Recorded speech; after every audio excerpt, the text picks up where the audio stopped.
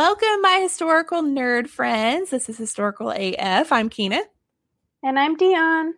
We are a historian and a special guest, bringing you the morbid and funny historical nuggets you never knew you needed in your ear holes. You're welcome. Dion's back! Yay! And this is the first episode we've recorded since the election. Oh, God. What? Man, how'd you guys hold up those few days? Well, I live very close to City Hall, so I went to go spend the night somewhere else. That's very smart. It was a stressful few days, and it's still stressful. Not gonna lie, we're recording on November 13th, and like right now, people in my house are being like, "We're just planning like Trump won," and I'm like, "That's not how this works." So that's concerning. The election made me. I watched Hamilton twice, and every time I cried because it hit so different. This election has been so historic, and I've been so excited because Joe Biden has more public service than any other president in history, so that's kind of exciting. He's been doing this a long time.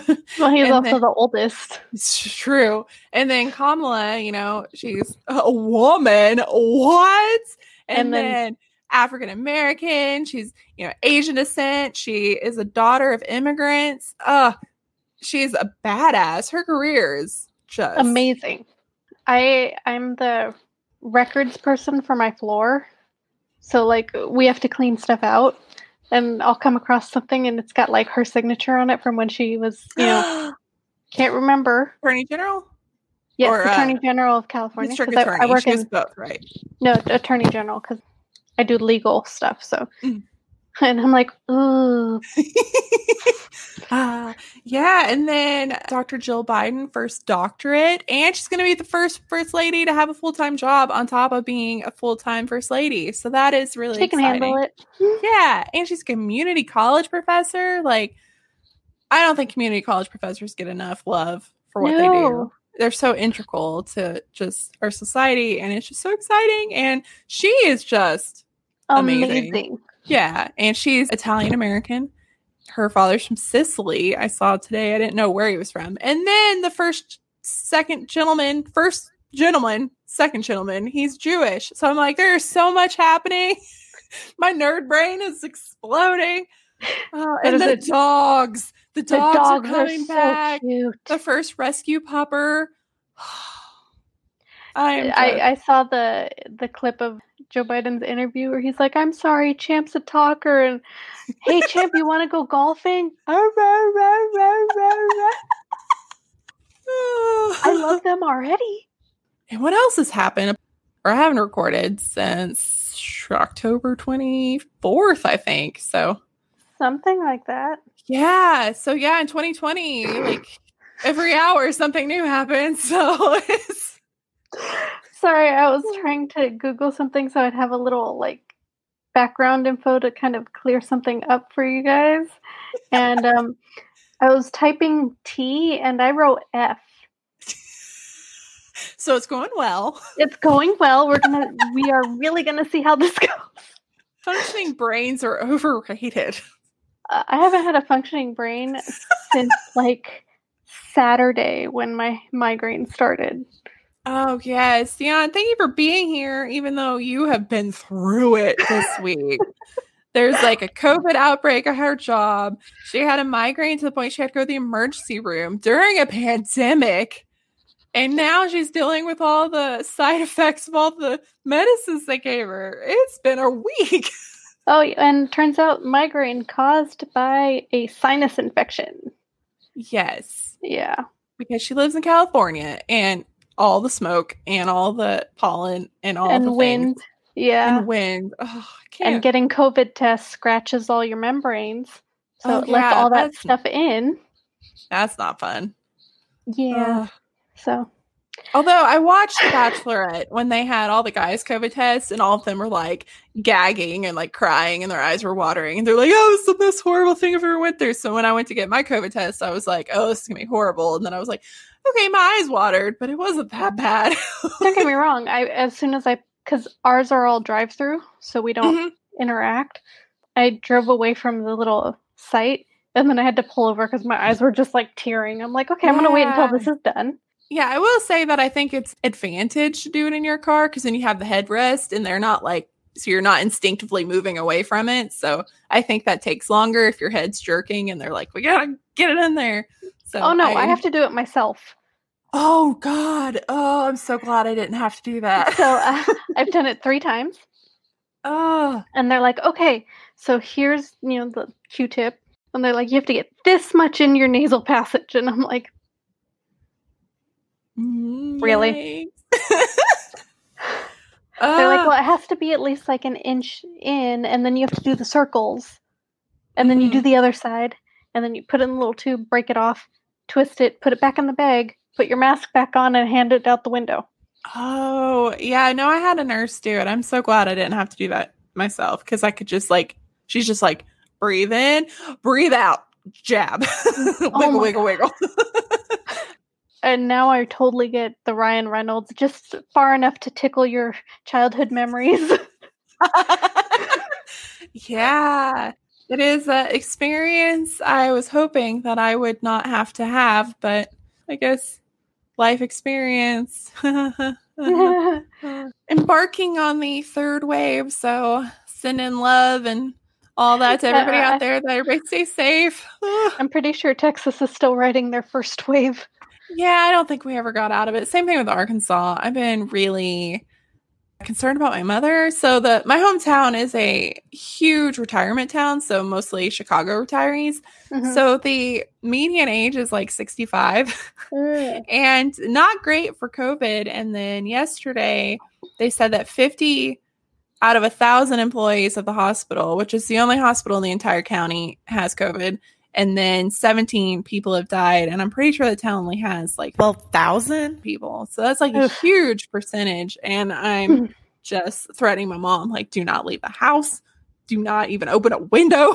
Just, and she's like, it's so hard. I'm like, it's not as hard. Like, think about 1918, right? There was no Netflix. There was no internet. Like, we can do this. Just don't leave your house.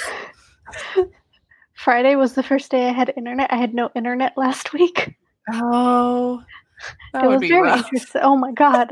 I have like 300 DVDs, but without internet, I was like, what do I do all day?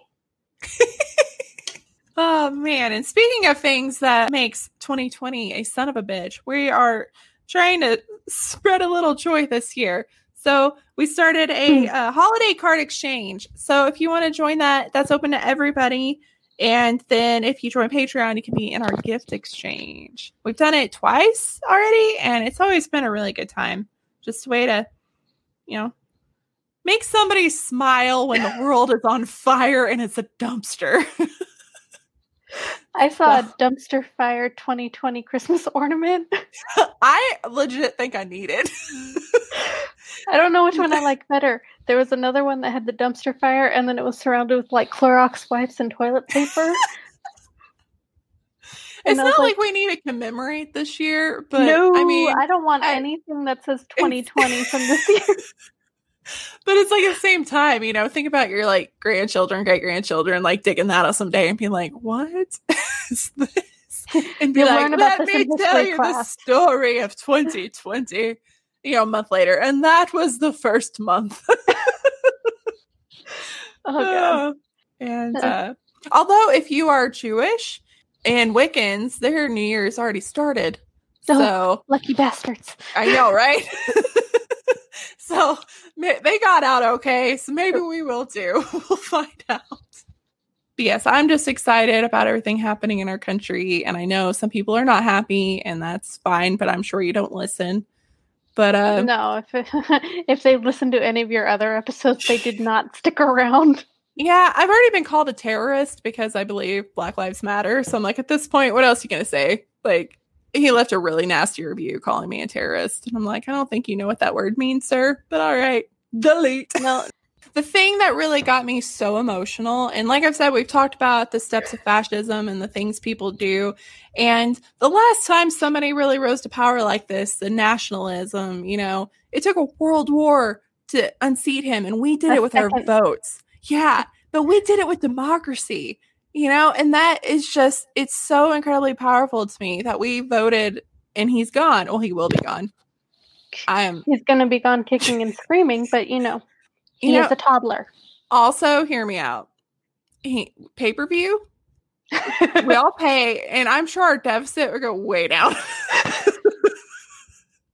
I would pay everything I have. I think I sent you the screen grab of something that said Secret Service has leaked information saying that Trump will have to be escorted out of the White House kicking and screaming, and underneath it said, "Don't threaten us with a good time." Exactly. All I can think of is he should just give up, head on to Argentina with the rest of the Nazis, have his Evita moment, and leave us alone, Yeah, that's what I'm hoping for. Yeah. Most of my family are very intense Trump supporters, so this has been fun. But yeah, it's been really interesting the past few weeks. Mm-hmm. So, and then also thanks everybody. I've been late the last 2 episodes editing, so thank you for putting up with me. But you had surgery. You have an excuse. Oh yeah, I forgot to say what this episode was. It is. Everything's fine. We're tired and medically fucked up. We are doing 19th century outlaws and or criminals. Dun dun. So yeah, outlaws. Oh, my favorite fact I've ever learned since moving to Texas is going to be in my top of my story, and I can't wait to see your face. So do you want to just jump into it? Do you want to go first since you got the morbs? To be fair, it's only morbid because, there's an obituary at the very end. Yeah. That's how all these, I was trying to find the funny, and I was like, no matter what I do, somebody's getting murdered or executed. So it's outlaws. That's what happens. Yeah. So, it's very loosely interpreted. Oh, all right. So I guess I'll start off. Yay! I did Eleanor Dumont. Ooh. Who, I guess she did not like her nickname, but it was Madame Mustache. Guess why she didn't like it? I have no idea. Why wouldn't she love that wonderful apparently she would pull a pistol on you if you used it. Oh, that poor woman. Yeah, it was just an unfortunate name she earned later in life. All right, so Eleanor Dumont. It's 1800, so not a whole lot on record keeping or, facts in the newspapers, because that didn't matter. Yeah. So she was most likely born in New Orleans to Creole parents sometime between 1829 to 1834. So 5 years. That's actually not bad for this time period. That's true. Plus, a lot of times nobody cared to write down when girls were born. Yeah, it's she had a habit of changing her name. Oh. So to reinvent herself. Kind of. So she was born probably Simone Jules. She went through most of her life as Eleanor Dumont. So there's nothing about her early life, and anything that they did have is, like I said, most likely. Allegedly. I found it on more than one website, so we're going with most likely. She traveled through mining camps and towns as a professional blackjack player and dealer. Well, that's badass. So back then it was more often known as, I apologize, this is in French and I don't speak French. Vingt un. Sounds fantastic. Translates to 20 and 1. Oh, yeah, that makes sense. Yes. So it's kind of the early precursor to blackjack. There are a couple different rules and whatnot. At this time, it was more common to play a game called Faro at the card tables and casinos. Okay. So 21 was actually a more high-end game. So she kind of that's how she set herself apart. She was playing the classy version. Ooh. So Faro, just to go back, Faro was not quite poker, but closer. So you kind of had to count for it. It's got like 14 cards to play a hand. It's ridiculously complicated. Oh man, I would be so bad at that. Yeah. Too many Again, rules. Too ADD. yes. Too many people, too many variables, can't handle. I wish I had the brain that can do that. Like the badass people that can, Count cards and yeah, that'd be such a cool skill to have that I don't. Too much math. That's what it is. There's too much math. My high school geometry teacher used to get paid by casinos to sit at tables and point out card counters. He was so good at math that he could tell you which person was.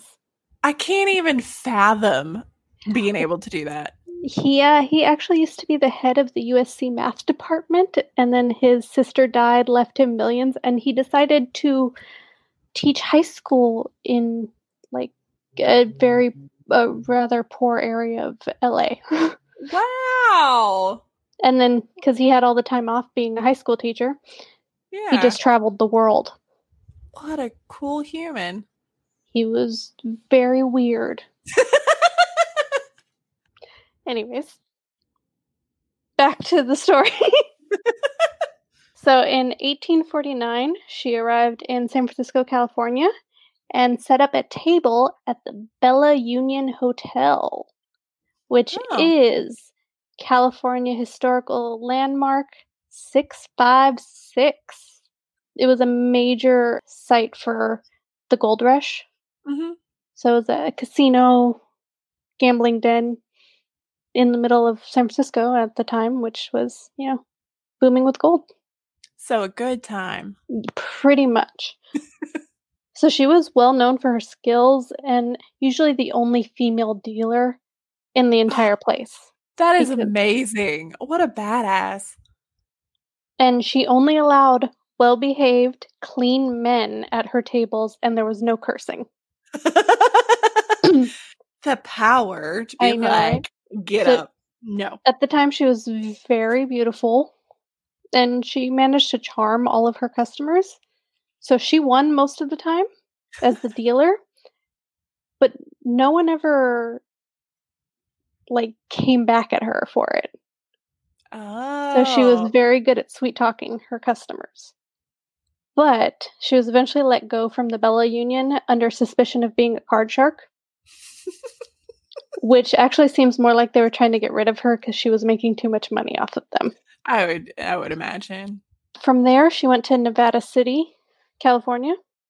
So she had made so much money at the Bella Union that she showed up in full finery like silks and ruffles, and changed her name at this point to Eleanor Dumont. Very fancy. So she didn't start off with another table immediately. She wandered around in a coach, had herself dropped off in the middle of town in all the fancy dress. This is a mining town in the 1850s. This is 1854. Uh-huh. They hadn't seen anybody that looked like this in a while. And she just would walk up to empty storefronts of out of businesses and peer in the windows. And nobody knew what she was doing until she released advertisement, quote, "The best gambling emporium in Northern California." What a power move. The Vinette Une on Broad Street. I love her. I know.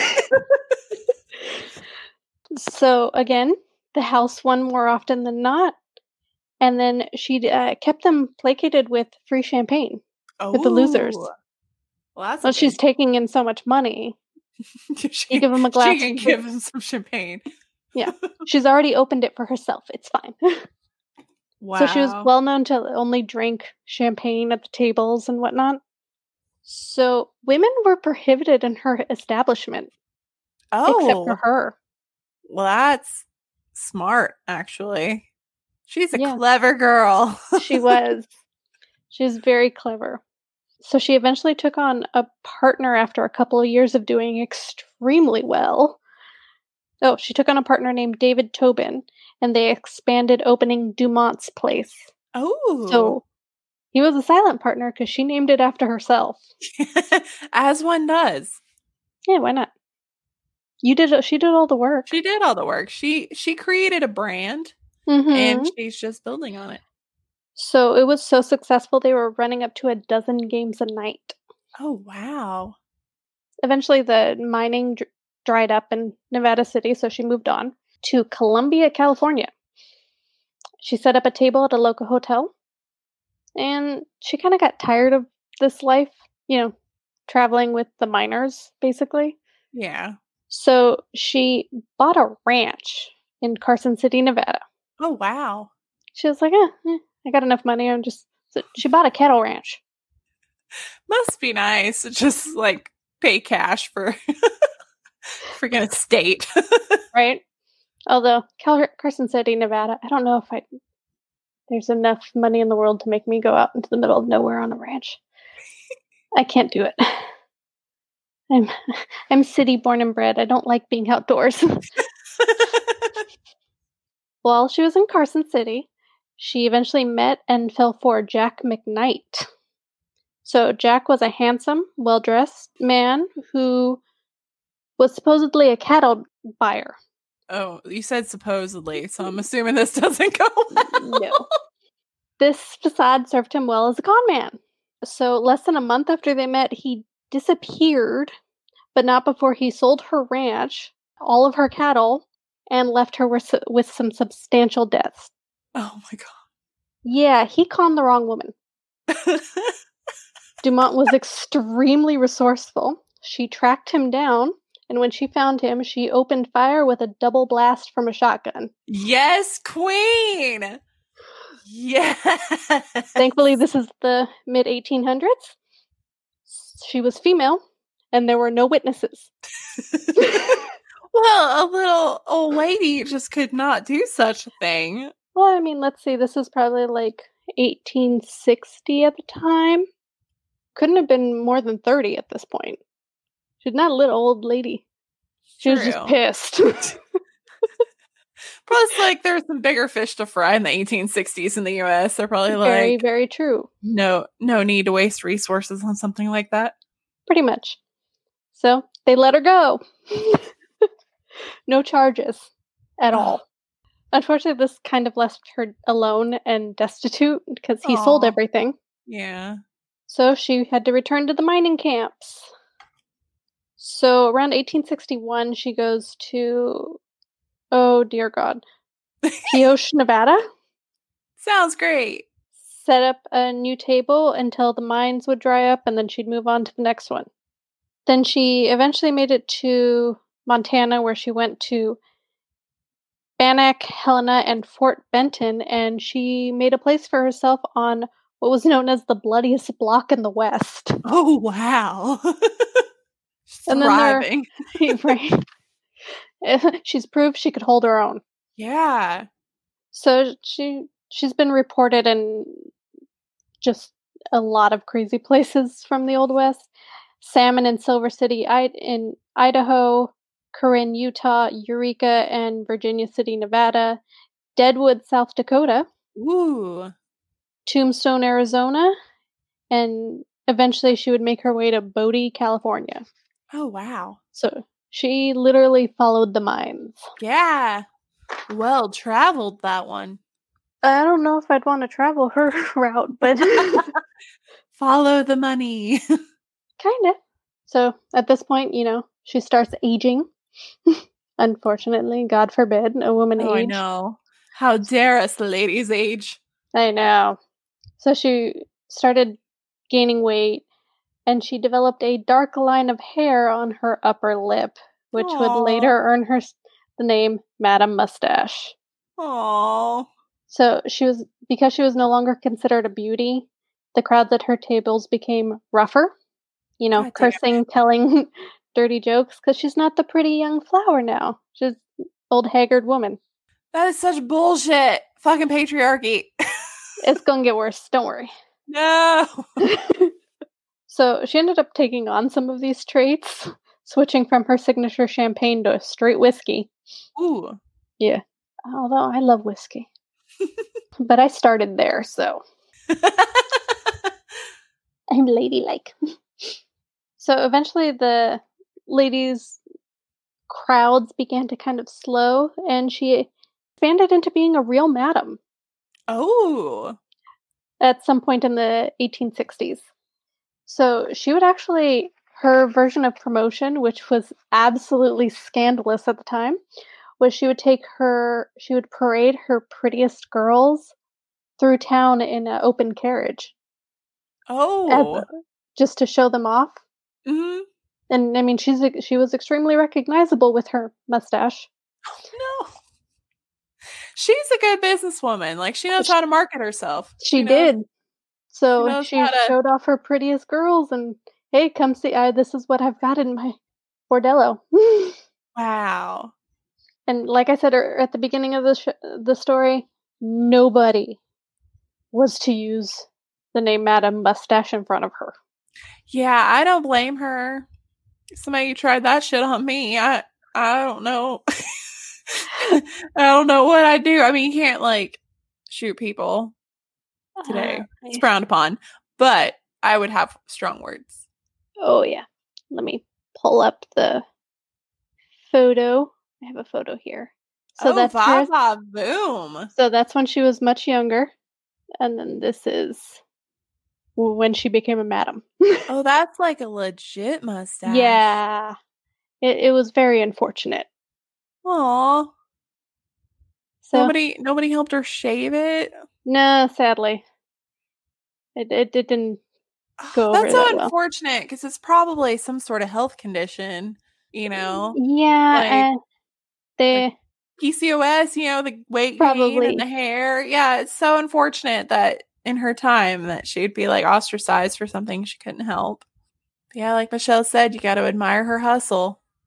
Hey, she was recognizable and knew it and used it to her advantage. Yeah, she broke a lot of barriers because a lot of those businesses were not welcoming to the women folk. So no, they were not. Like I said, she was normally the only female on the casino floor.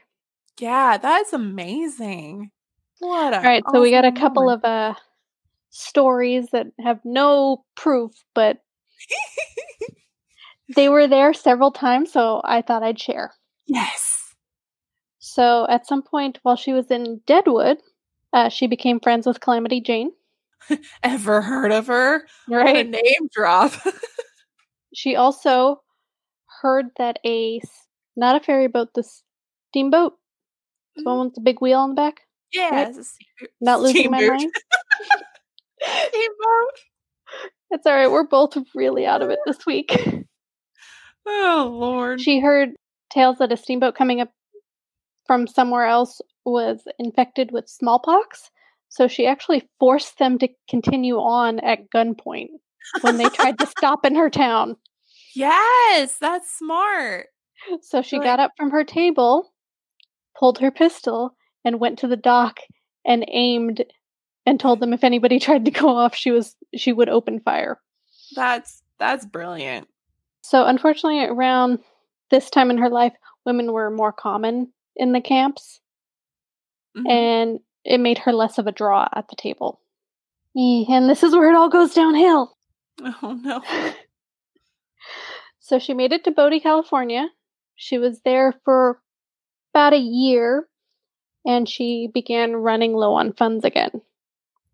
So she had to borrow $300 from a friend to open a new table. This is about $7,740.43 now. Oh, wow. Oh, I love inflation calculators. I know, I did that too. Unfortunately, a few hours later, she was flat broke. Oh, shit. That'd be unfortunate. Yeah. It did not go her way, unlike everything else in her life up to this point. Yeah. So she closed up shop for the day, wandered a couple miles outside of town,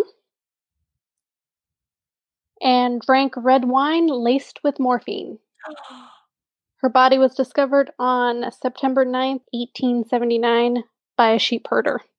Oh, with a letter that stated she was tired of her life. Oh, that's so tragic. And the residents of the town because she was so infamous, raised the money for her funeral. Aww. And a couple of places said it was the largest funeral Bodhi had ever seen. I would hope so. What a badass. And here I have her, the Bodhi Morning News from September 9th, 1879. A suicide.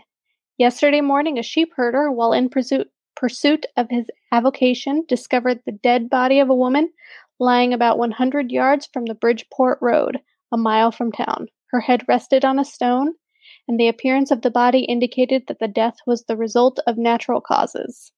Ex officio coroner Justice Peterson was at once notified, and he dispatched a wagon in charge of H. Ward of the Pioneer Furniture Store to that place, who brought the body to the undertaking rooms. Deceased was named Eleanor Dumont and was recognized as the woman who had been engaged in dealing a 21 game in the Magnolia Saloon.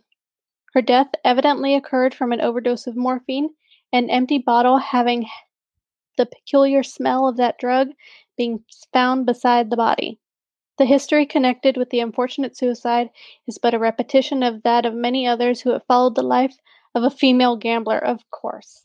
Sorry, I didn't read all of this. You were surprised too. Yeah.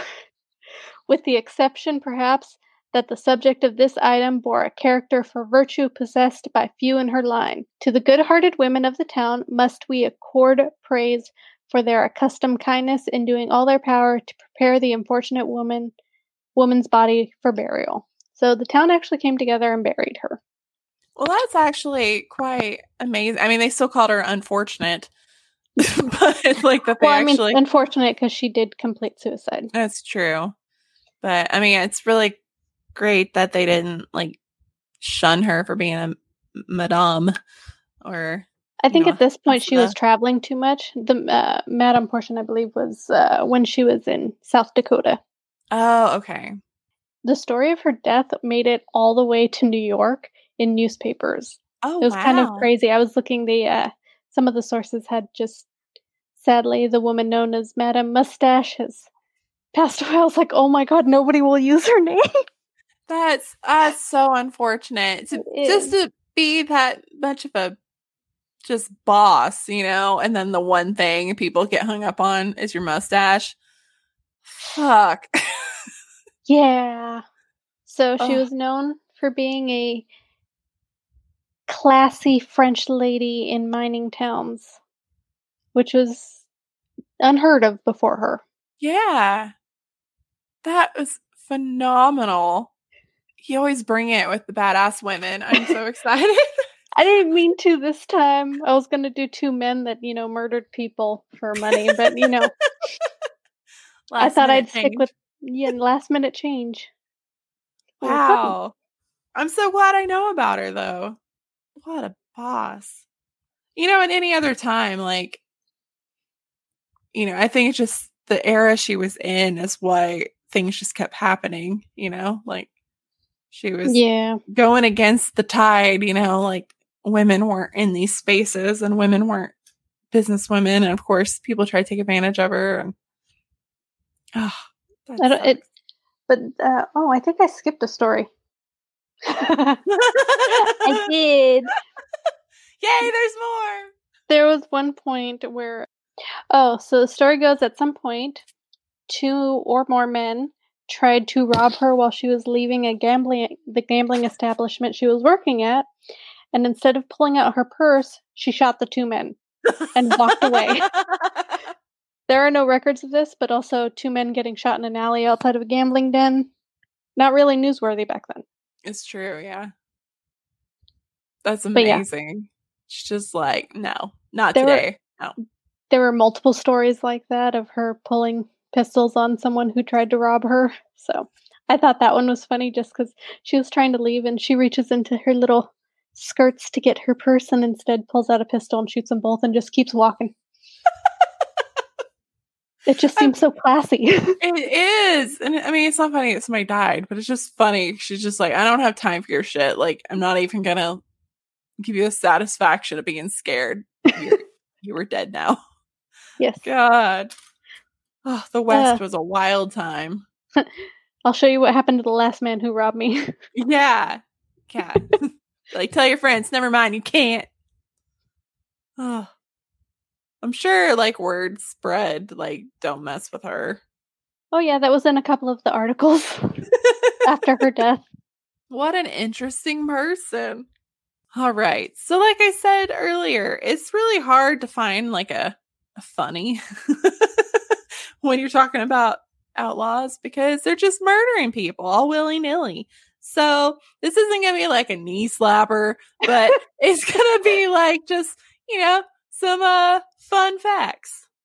Okay. So the Wild Wild West, and not the movie that had, and I checked, a 17% on Rotten Tomatoes. Why? It's so terrible. It's hilarious. I know. I actually enjoy it. I mean, it's not like gonna win an Oscar, but Oh no. It's also nowhere close to being historically accurate. Oh, not at all. But I mean, Will Smith looked pretty good as a cowboy. I'll give him that. It was entertaining. Yeah. I'm pretty sure I've seen it multiple times. Oh, I know. I've seen it multiple times. And that song slaps. So yeah, it holds up. It does. Because he did that, and then he did Men in Black. Yes. Right. And then they both came out. They had songs for both of them. Oh yes, yeah. I enjoyed.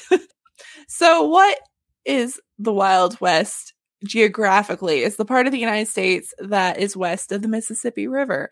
So, if you think of like the St. Louis Arch was the gateway to the west, and then in Arkansas and Fort Smith, that was the gateway into the frontier and stuff. So, around that area. And historically, it was the period in the latter half of the 19th century and a little bit of the early 20th century.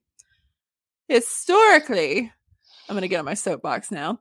Authors and historians and artists and filmmakers have been very guilty of creating this almost mythical version of the United States expansion to the West.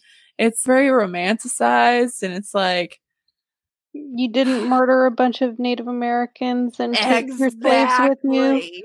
This is where we're heading. Yay! So, it's not a huge shocker that they were looking at it this way because people were writing it as this as it was happening. So it's only from the white man's perspective. Exactly. So disclaimer, it's going to get a little dark before it gets all fun facty, but that's not my fault. That's American history's fault because it's always super dark before you get in anything fun. So yeah, pretty much. Yay. All the background information is horribly depressing. And then you find one little moment of entertainment. Yeah, exactly. So enter Manifest Destiny. Oh, it's God. that old 19th century doctrine and or belief that the expansion of the United States throughout the American continents was both justified and inevitable. So indeed, for an embarrassingly long time, the country heralded the triumph of, quote, civilization over, quote, savagery, which was just fancy talk for stealing land and murdering natives. They were justifying all this from the very beginning. In his multi-volume account, The Winning of the West and Other Historical Writings, Theodore Teddy Roosevelt admitted that the shedding of blood was not always, quote, agreeable, but deemed it as a, quote, healthy sign of the virile strength of the American people. So yeah, fuck you, Teddy. Yeah, he also used to kidnap people and into, what is it, military service of some sort? Yeah. Not a good look. Not a good look, Teddy. No. As president of the American Historical Association and as president of the United States, Roosevelt also said, our manifest destiny to swallow up the land of all adjoining nations who were too weak to withstand us. Okay, one.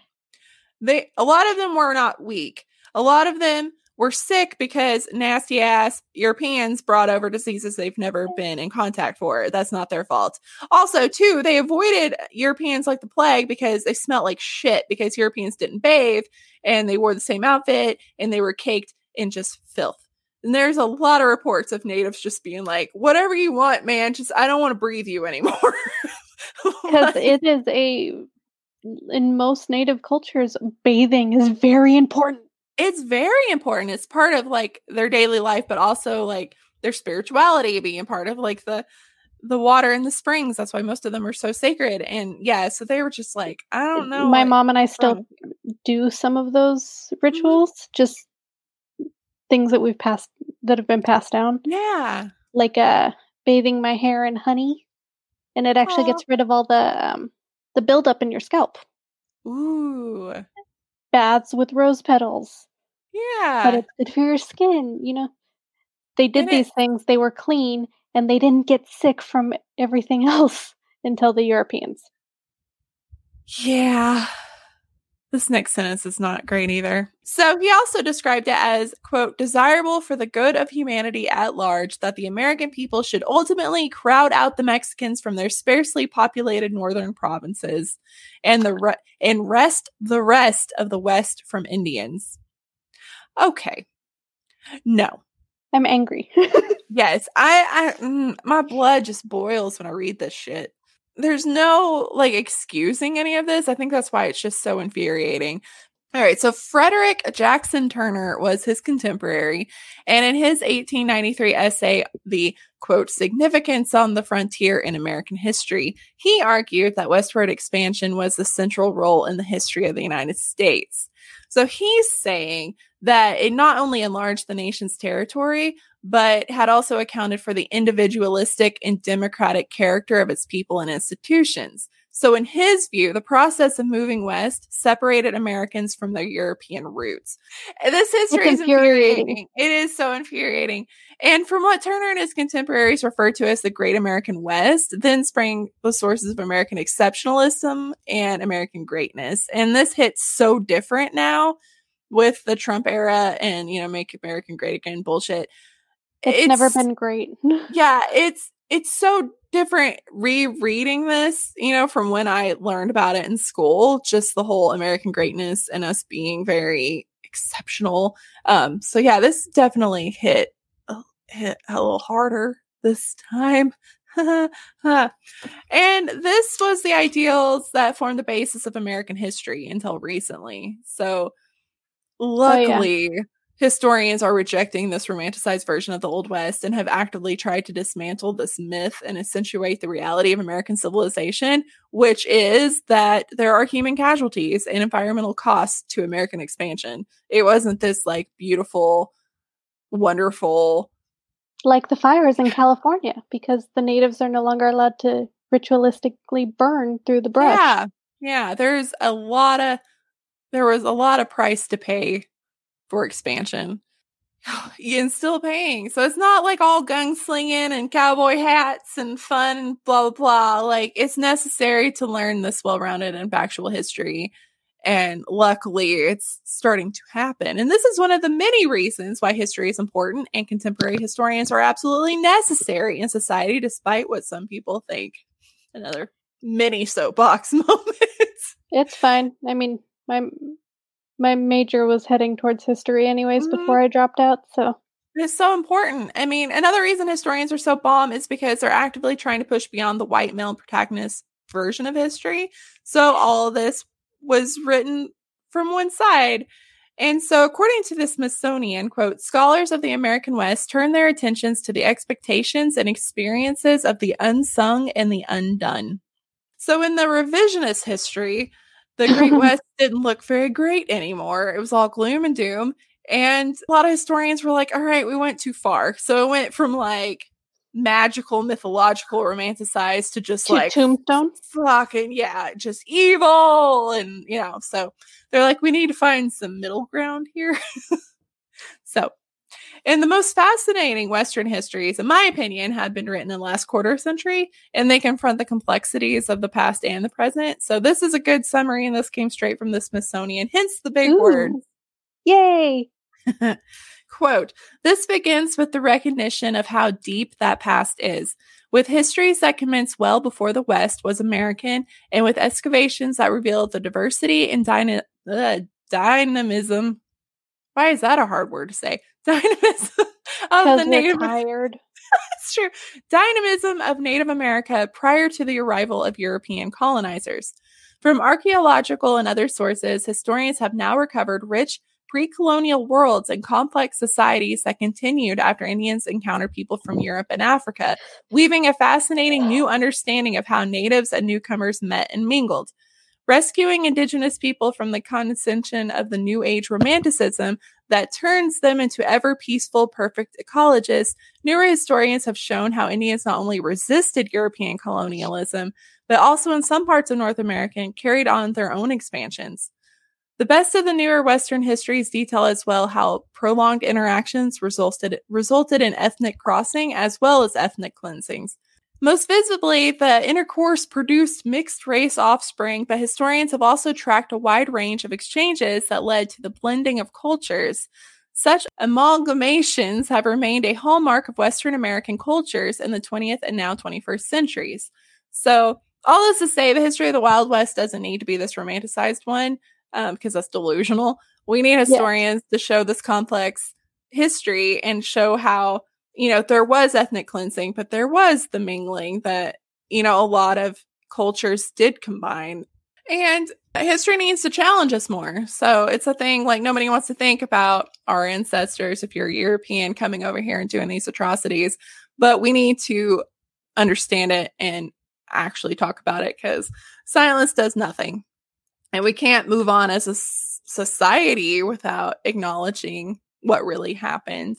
And we also just need to keep on including those who've been silenced and forgotten. So that's really important to history. So that's my soapbox. Yay! The Wild West was a shitty time for a lot of people. And I'm not going to lie, you mentioned telling the stories of people meeting different, like coming into interactions with the Native Americans, and I swear my only thought was Blazing Saddles. So yes, now that I've made it a downer, we're just going to do some fun facty things. Starting with the favorite thing I learned when I moved to South Texas. I'm going to put this down because I have a feeling you're going to make me choke. In 1856, the United States Camel Corps was an experiment by the United States Army. Camels! Yes, there was a camel at the Alamo. And I was like, why is there a camel at the Alamo? And my brain is like, I'm a fairly intelligent person. I've studied history. Nobody's ever told me about camels in Texas. I'm not going to lie. That is brilliant because between like Texas and Arizona, there's all that desert wasteland where they, put the Native Americans now. But camels would do great in that. Yes, and the reasoning was that the arid Southwest was a lot like the deserts of Egypt, so the army imported 66 camels from the Middle East. Despite their more objectionable qualities that people complained about because they spit, they regurgitate, and they don't listen if they don't want to, the experiment was generally deemed a success. As the Civil War broke out, exploration to the frontier was curtailed and the Confederates captured Camp Verde. After the war, most of the camels were sold, some to the Ringling Brothers Circus, but others escaped into the wild. The last reported sighting of a feral camel was in 1941 in Texas.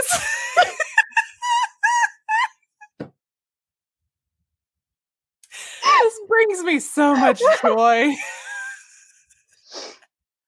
Sorry. And presumably, they're all dead. Yeah, presumably no more descendants are left because nobody has seen a wild camel since the 40s, but I would never know. Just wander out there and find a camel. Yes. So if you ever I need to go to the Alamo and I'm in Texas and you see a camel, you'll know why he's there now. You're welcome. All right, some more fun facts. So the famous tintype photograph of Billy the Kid shows him with a gun belt on his left side. So for many years, people thought, oh, well, he's left-handed. But tintype cameras produced a negative image that appeared positive once it was developed, meaning the end result was a reverse of reality. So it took a really long time for people to figure that out and realize that he was right-handed. All right. And there's another reason. So there's another photo where he's posing with a Winchester model 1873 lever action rifle. And that weapon appears to feature a loading gate on the left side, but they only made them on the right side. So they're like, boom, double proof he was right-handed. I don't know why this matters, but apparently people are very passionate about knowing if he was Whether a he lefty. was right. Yeah. Well, I mean, it makes sense. A few more fun facts about Billy the Kid, since he's considered the most famous of the outlaws. His real name was Henry McCarty.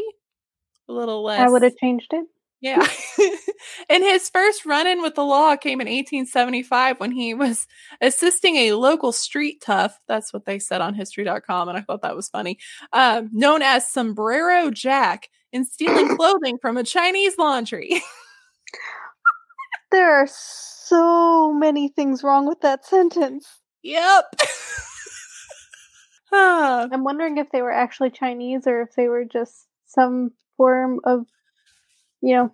They might have been, because during that time there was a lot of Chinese immigrants and they were treated like shit. So yes. I would imagine that would be real. No, I'm just meaning like at that point would they have made any difference to them? They're like, oh, probably not. Yeah, you look like one of them. That's what we're gonna call you. And he also never robbed a train or a bank. Huh.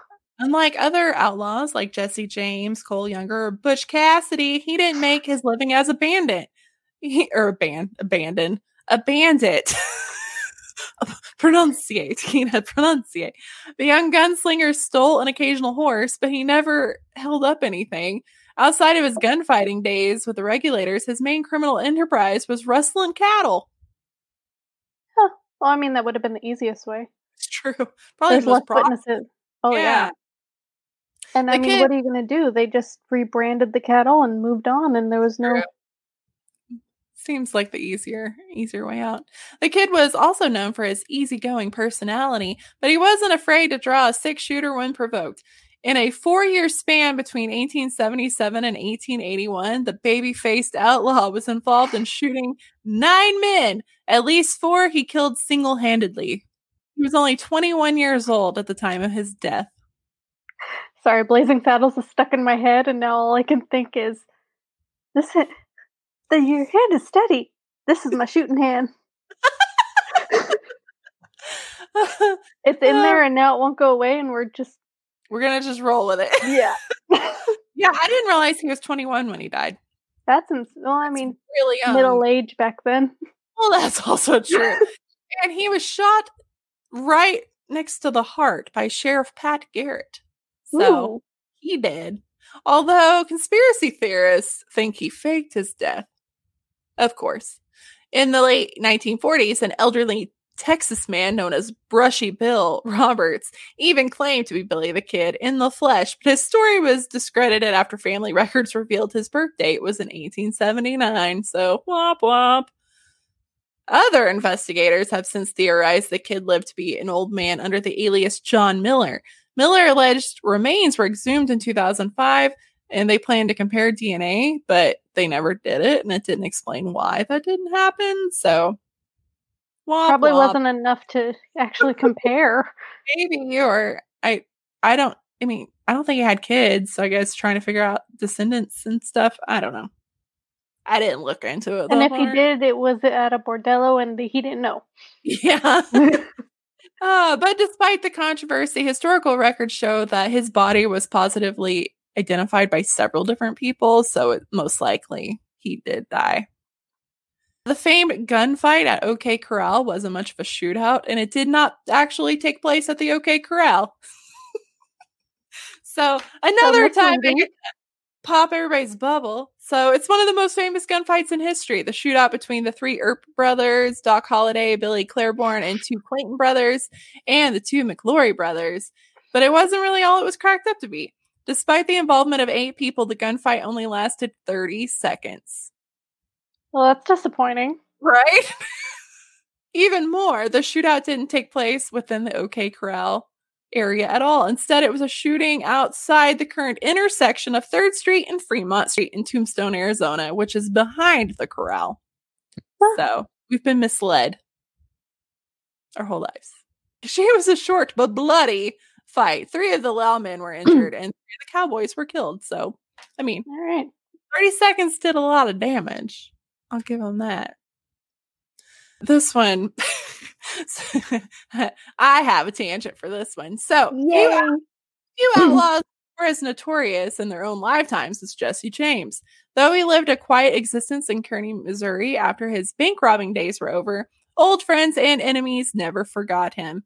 After Jesse was murdered, he was buried in the front yard of his farm to thwart grave robbers. People are gross. After the years passed and his enemies died off, they're like, all right, let's put him in the family cemetery. Grave robbing was going to be my story that I ended up not doing. Yeah, people are gross. Yeah. It was very profitable. It was.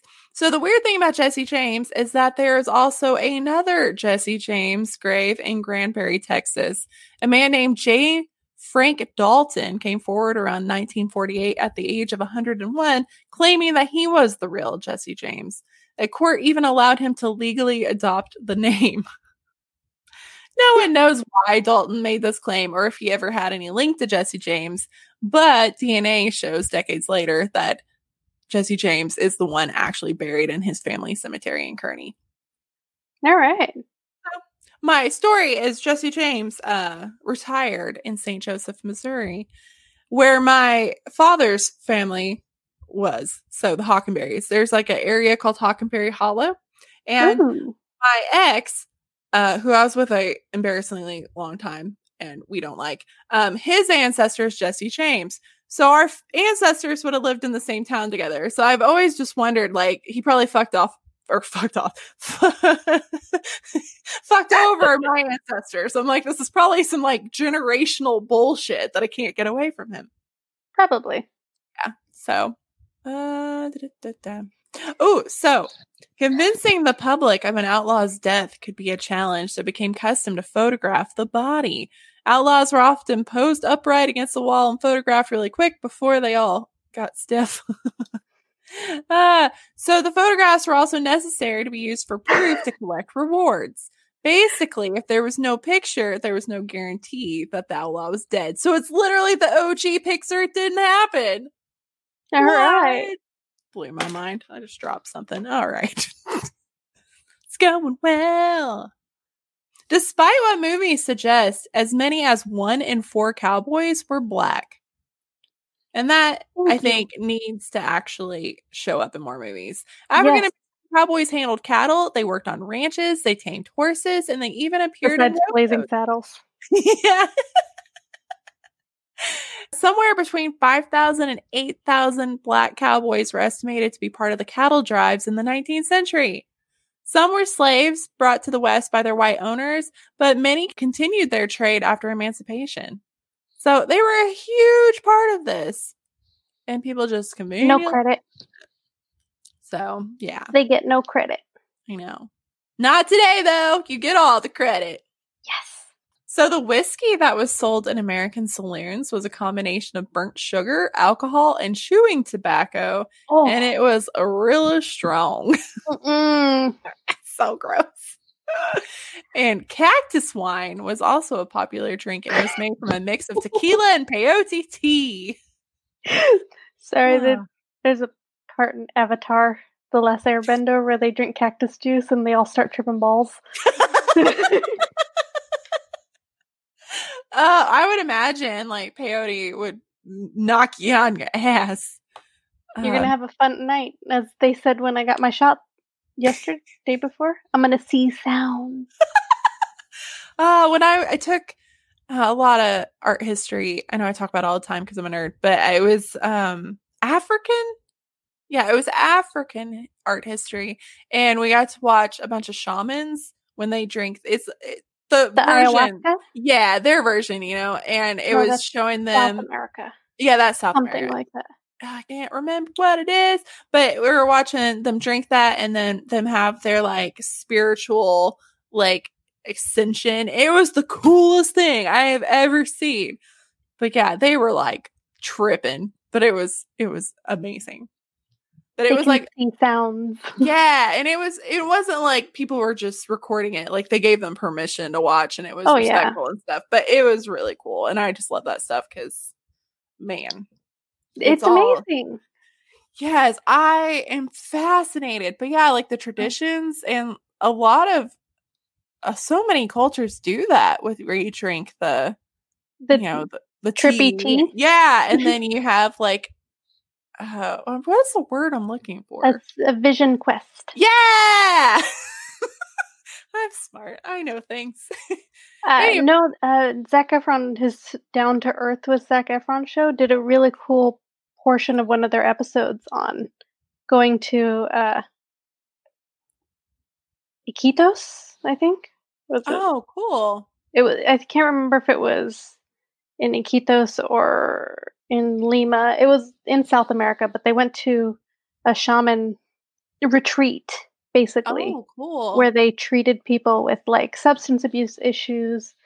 And like one of their things was they did the ayahuasca vision quest and they'd had like smoke cleansings. It was really cool. Oh, I need to watch that. It looks really interesting. It was. So firewater, a common term for whiskey at the time, originated from early traders throwing whiskey on a fire to prove to the Indians that they had high alcohol content. Fair enough. They don't want the weak shit. Don't water that down. They're used to drinking peyote. Yeah. And other fun names for whiskey was bottled courage. Okay. Bug juice. I don't want that one. Coffin varnish. Oh, God. Firewater. We already said that. Dynamite. This one's funny. Gut warmer. Definitely. Joy juice. Whiskey. I get sleepy. Me too. Neck oil. I don't get that one. I mean, I guess it slides down your neck. I don't know. Don't know. This one either nose paint. Maybe because your nose is red. Yeah. No, you get if it's got chewing tobacco and like it's gonna come up in your nose and burn. Nope. Tarantula juice. Yuck. Tonsil varnish. Snake pizen. Scamper juice and tornado juice. I can see the last one. The other ones confuse me. Yeah, some of them. Yeah. That's all right. I went whiskey tasting in Scotland, and I'm pretty sure I killed my liver for a few days. You have to apologize later. Sorry, liver. Here's some water. I'm sorry. Well, it was 120 proof. Oh, yikes. Yeah. Ooh, that burns. Oh. There was so much. So this I saw on the Parcast blog, and I couldn't find the source because I'm assuming it's in like a newspaper.com thing that you have to pay for. So I'm trusting their sources, but this was too funny not to include. A cowboy and a fur trapper got into an argument over whether wildcats had long tails or not. The dispute is settled when the trapper shoots the cowboy dead and the coroner declares he died of ignorance.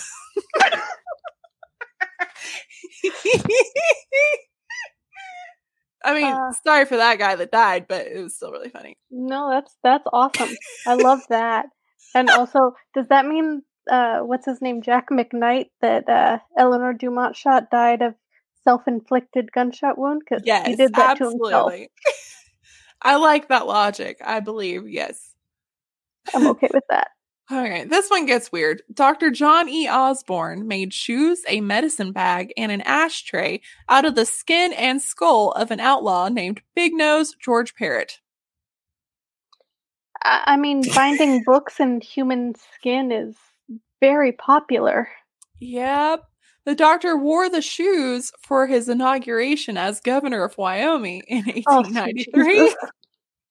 In the 1950s, his remains were found in a whiskey barrel where the doctor's office used to stand. The thigh skin shoes, it was his thighs, and the skull ashtray. It is very specific. They're now on display at the Carbon County Museum in Rawlins. So, if anybody goes and sees that, take a picture and send it to me. Morbidly curious. Texas was the most active gunfighting state with some 160 shootouts from 1850 to 1890. To be fair, it's a large state, but also, wow. Yeah, it's a lot. On November 24th, 1835, the Republic of Texas established a force of frontiersmen called the Texas Rangers.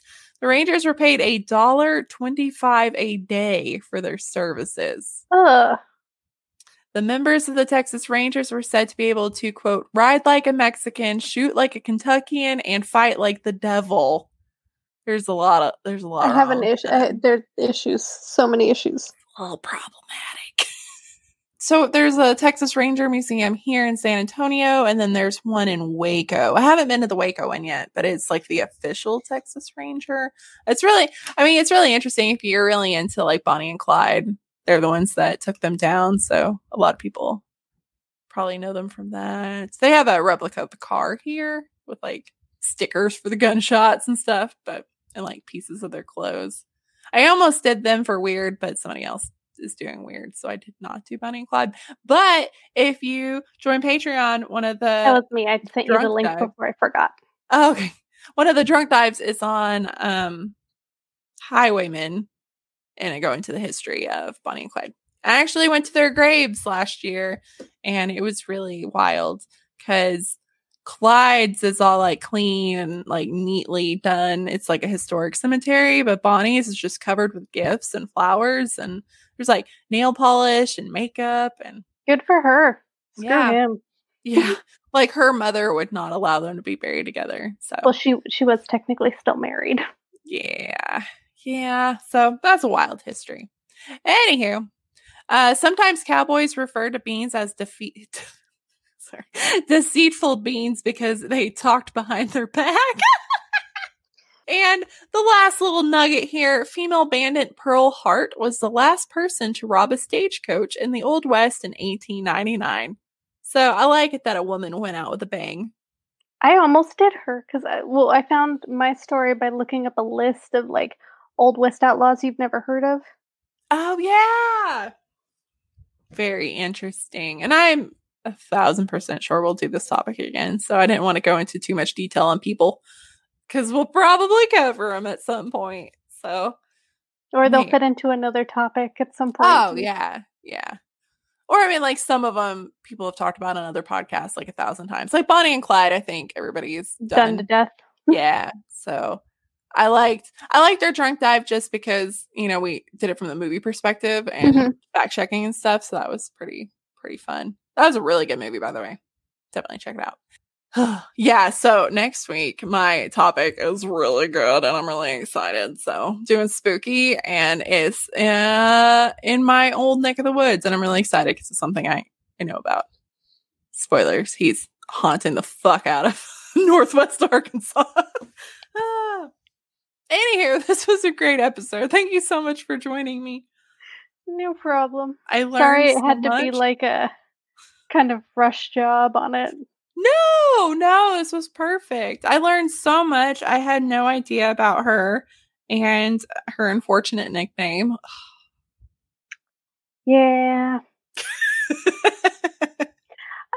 I didn't use her nickname as like for anything unless it came up. So I tried to go by the name she went by for most of her life.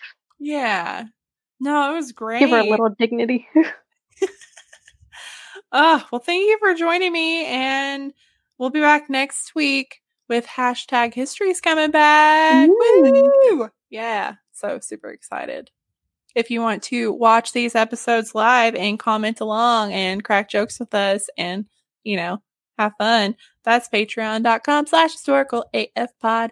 And like I said in the beginning, we're doing a gift exchange, which is always really fun. And then we're doing a card exchange with everybody. So should join that. That'll be on the website. Hopefully I'll do that. If not, it's on our social media. And then also, if you're on social media, this Historical AF Pod across the board, and keep a lookout because there's some discounts coming on with like merch and stuff coming up because of the holidays. And good night. And what else? If you want to send in a story for this month's extra AF. That's historicalafpod@gmail.com. And if you just want to email me, somebody emailed me the other day, just wanted to geek out about somebody they discovered in a book, and that made my life. So yeah, just email me. I'll geek out with you anytime. Yes, and that's also great about our secret Patreon group. We all share really nerdy shit all the time. It's amazing. All day. Yes. That's all I do.